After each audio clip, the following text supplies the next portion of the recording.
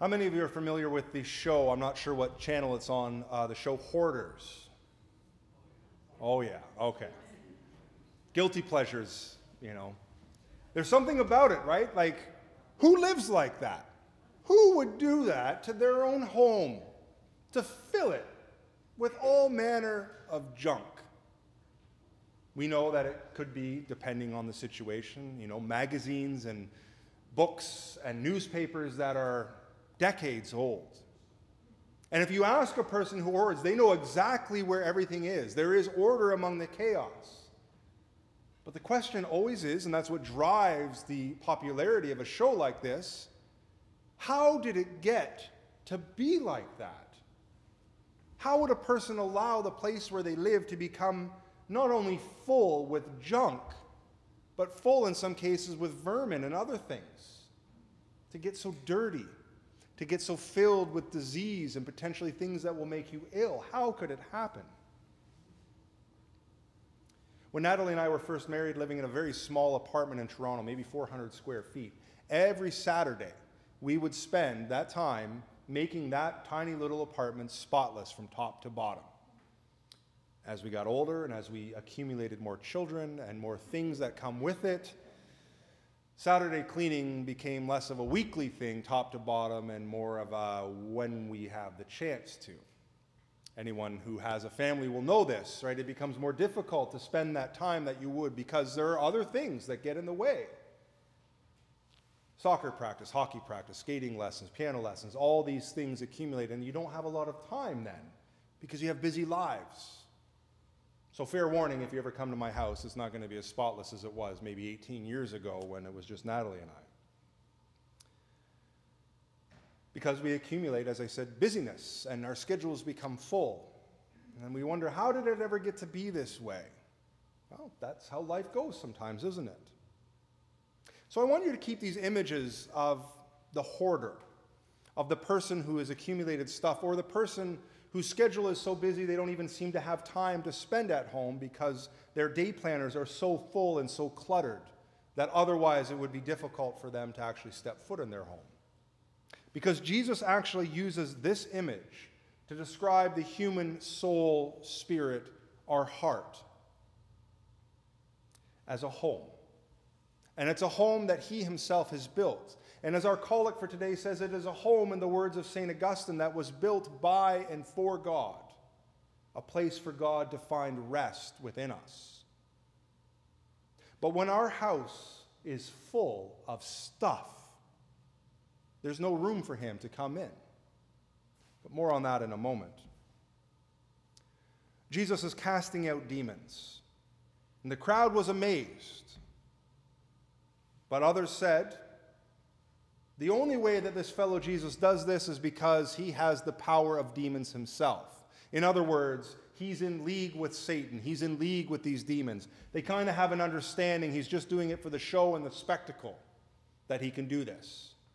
Right? And that's not a surprising reaction. We know many prosperity television evangelists, so-called prosperity preachers, that do this very thing. Right? So-called faith healers that we find out later are not really healing people, but they're putting on a pretty good show, and they make a lot of money doing it. Same thing here. This Jesus fellow, this is just trickery and showmanship, and he's really working in league with the very things that he's casting out. Notice how no one questions whether demons are actually cast out. No one is questioning if a healing has actually taken place. No one denies that. But they suggest that Jesus is a charlatan. But he knew what they were thinking, and he said, he just dices up what they're saying with simple logic and reason. Think about what you're saying. If I am in league with the demons, casting them out, that makes no sense, because then the powers of the demons, it will collapse in on itself. How can a kingdom divided against itself stand? It makes no sense. So your explanation is illogical and unreasonable. But if it is by the finger of God, by the power of God that I cast out demons, then the kingdom of God has come among you. So you have a choice. You can believe that I am some charlatan street preacher with a couple neat tricks up his sleeve, or you can believe that I am the ambassador of the kingdom of God here in your midst. And he gives this image of a strong man. And the strong man, as we know in other stories from Scripture, is an image of Satan. The strong man, fully armed, guards his castle, his property, his safe. All his stuff that he's accumulated is under lock and key. It is guarded. No one can come and get it. Everything he's hoarded is safe. But when one who is stronger than him attacks and overpowers him, he takes away his armor in which he trusted and divides his plunder. We know from our first reading in the Sunday of Lent that Jesus has already defeated Satan in his power. Jesus is the stronger man who plunders what the strong man has stolen. Our souls, our spirits, the things that make us who we are. When the unclean spirit has gone out of a person, it wanders through waterless regions. Then did you catch earlier Jesus says that when he casts out demons, he sends them into the desert. He sends them into the wasting place. He sends them to a place where there is no water, a place of death, a place of the opposite of rest and refreshment, the opposite of an oasis.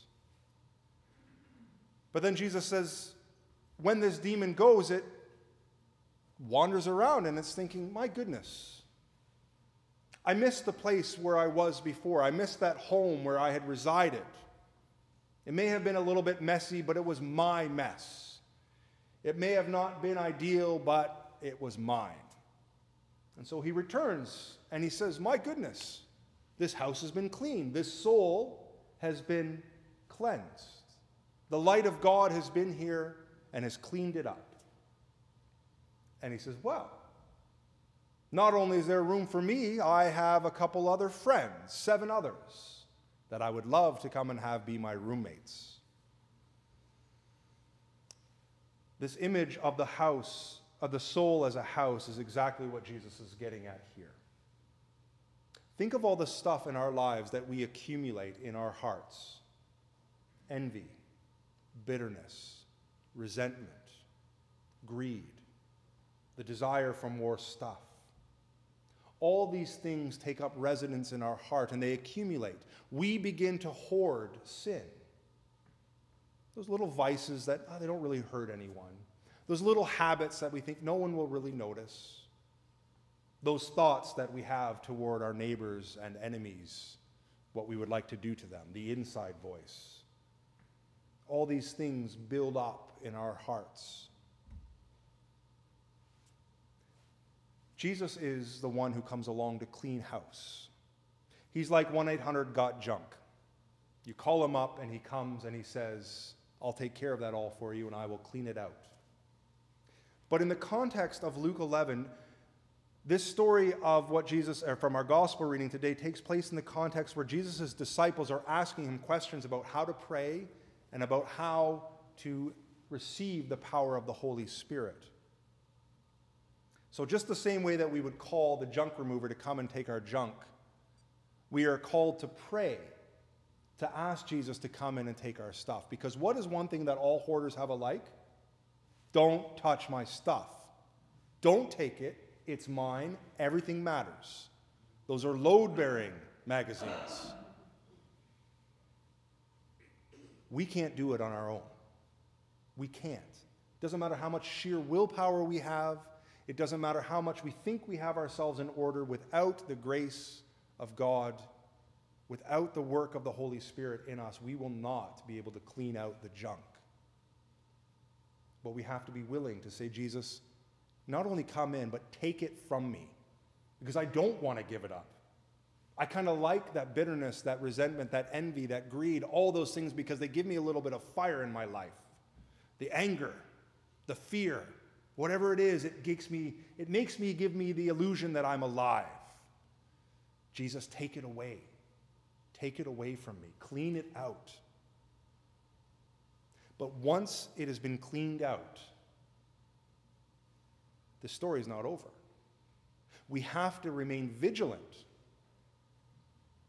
We've all been in that situation in cleaning our own houses. It takes a lot of work to maintain a house as being clean, but it takes a lot more work when it gets dirty, then you have to do the real deep cleaning.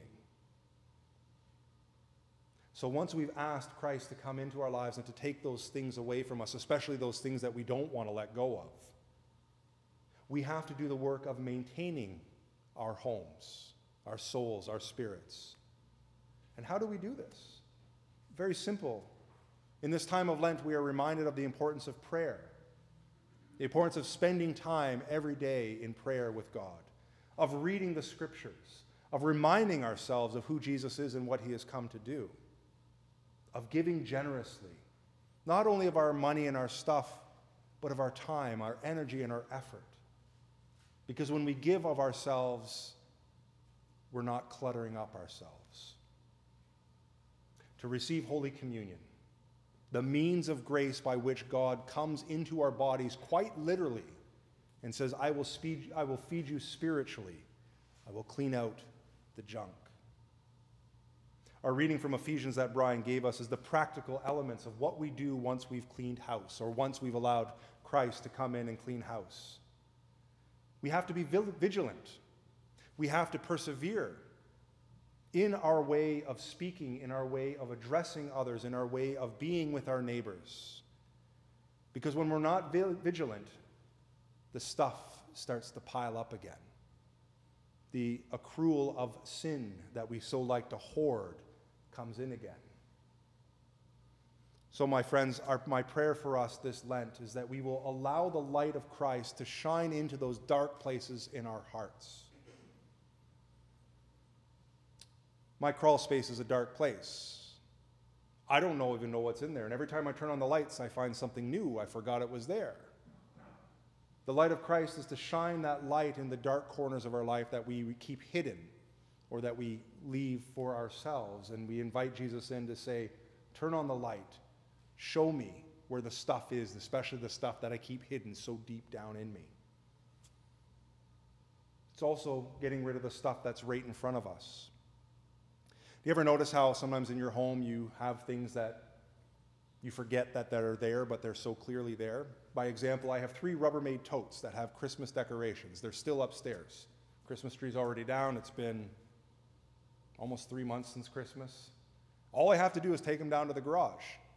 But I forget they're there because I see them every day, and it's just like that's the place they occupy now. And I forget, oh yeah, I got to take those things down to the garage.